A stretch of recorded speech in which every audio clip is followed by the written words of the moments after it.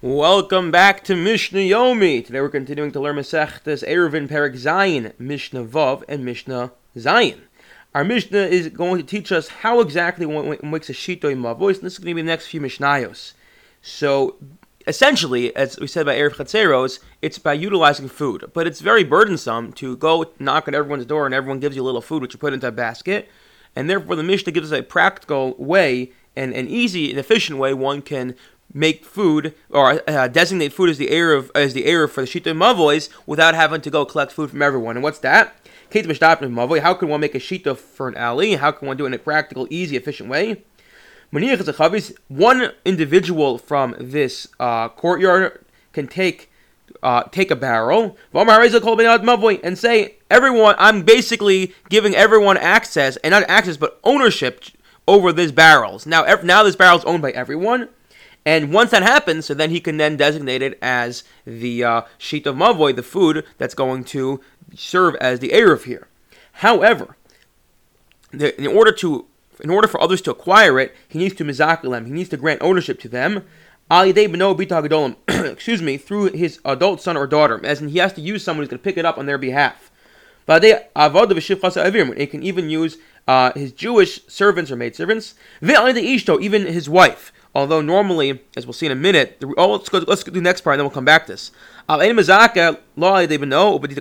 can't use your son or your daughter, who are not adults yet, minor children, to pick it up on behalf of others. Nor through your non-Jewish slaves, because the operative principle is that yad eved could yad rabo. The hand of the slave is like the hand of the master, the hand of the minor is the hand of the father, and therefore anything they acquire is really being acquired, or they're facilitating the acquisition through the owner or the father. And therefore, because they can't actually acquire anything for themselves, they can't then acquire anything on behalf of anyone else. Meaning to say that what's happening here is this one man is giving to someone else, saying, pick this barrel up, and through picking it up, you're acquiring it for everyone else. That only works if the other person can independently acquire it. Because you say yad eved, yad baal, so therefore the slave can't independently acquire something. Anything he picks up, it really goes straight to his owner. Therefore, he can't acquire it, the eruv here, for everyone else in the mavoi. What about the woman? Normally, we all say yad isha yad ba'alav. The hand of a woman is like the hand of the husband. So it's a little trickier here because there are in some areas we do not say that. That's machlokas we're not going to get into now. In some areas we don't say that. Other areas we do say that. Okay, the Mishnah is here assuming that in this area we say the woman can pick it up on behalf of someone else. That's part 1. Part 2 is Mishnah 7, is Mishnah Zayin, and that is that there's a certain amount of food, which we'll see in Mishnah Ches, that one has to set aside. It's not just a minuscule amount, but there's a certain amount of food. What happens if you are picking up, you look at your pile of food and you realize there's not enough? Are you allowed to add to it? So the answer is yes. But now here's the crucial part that we left out. We normally assume, in order for me, let's say, if I want to acquire something, I have to agree to acquire it. You can't forcibly make someone else acquire something. It just doesn't work that way.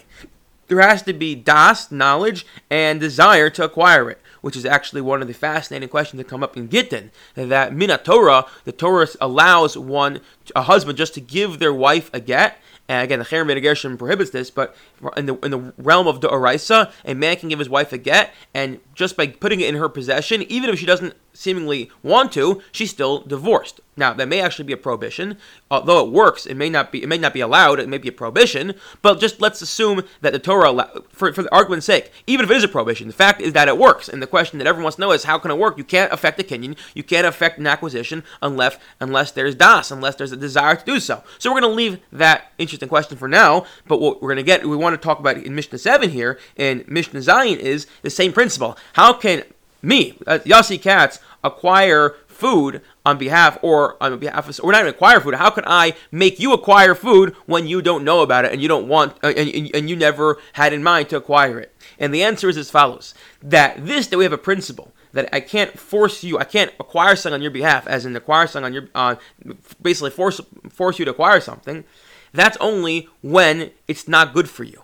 But if it is good for you, then we say Zachin la'adam shelo b'fanav. I could acquire something on your behalf when it's good for you. In our case here, let's say you really want to be part of the Eruv, you just don't realize that there wasn't enough food set aside, so then I can acquire food on your behalf. Because again, it's good for you because it's going to allow you to now carry elsewhere. Which now you see why the question about getting is stronger, because it's not good to get divorced. And the assumption is the woman doesn't want to get divorced, yet you're forcing her to get divorced. How can you acquire the get on her behalf? Not for now.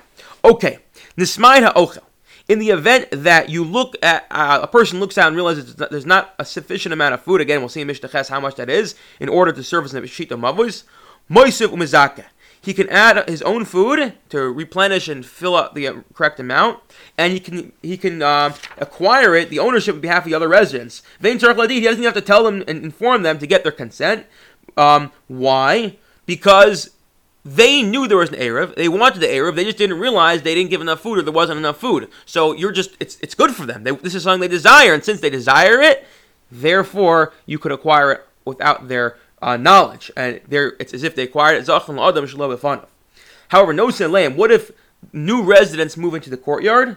Mosif mizaka, you can add food on their behalf. However, v'tzarach ladi, you have to tell them why. So there's the subscript of this Mishnah. The subtext of this Mishnah is that we're dealing here with a chatzer that it's open on both ends to two different mavois. To two different alleyways. Yeah, and again, this is actually, we're taking a side in a debate, but this Mishnah is under the assumption that if you have a chatzer, a courtyard opening up to two different mavois, you're only allowed to make a sheet of mavois with one of the mavois. You can't make it with both. As you have to choose before Shabbos which the mavo you want to use, and the other one you're not allowed to carry into.